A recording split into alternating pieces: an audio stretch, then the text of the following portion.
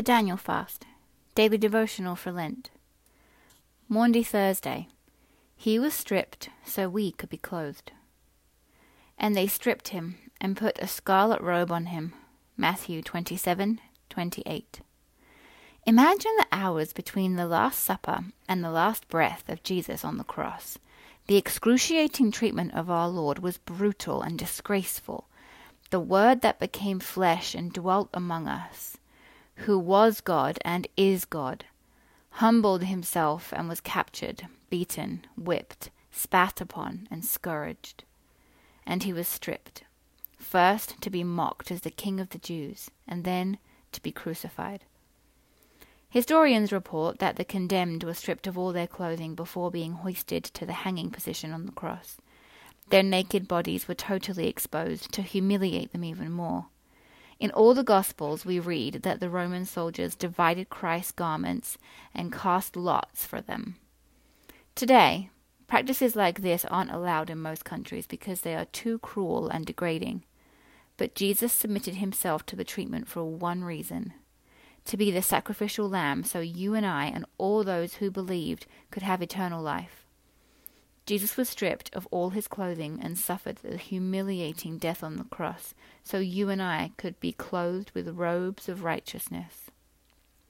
Because of Jesus, I will greatly rejoice in the Lord. My soul shall be joyful in my God, for he has clothed me with the garments of salvation.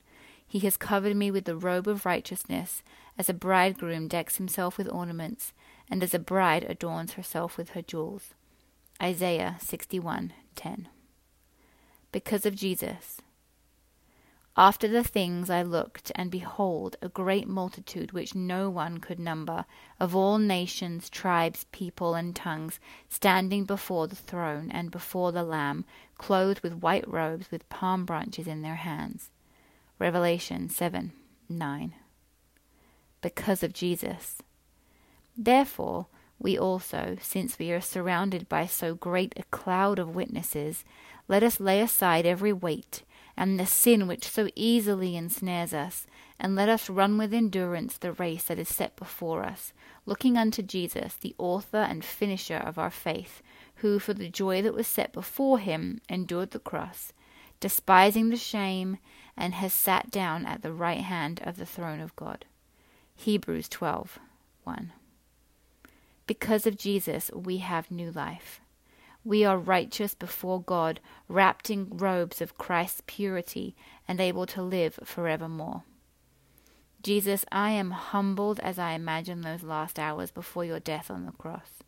From this place of humility, I give you thanks and praise for the gift of righteousness you made possible. In thankfulness for your love, I will love to those I encounter today. Amen.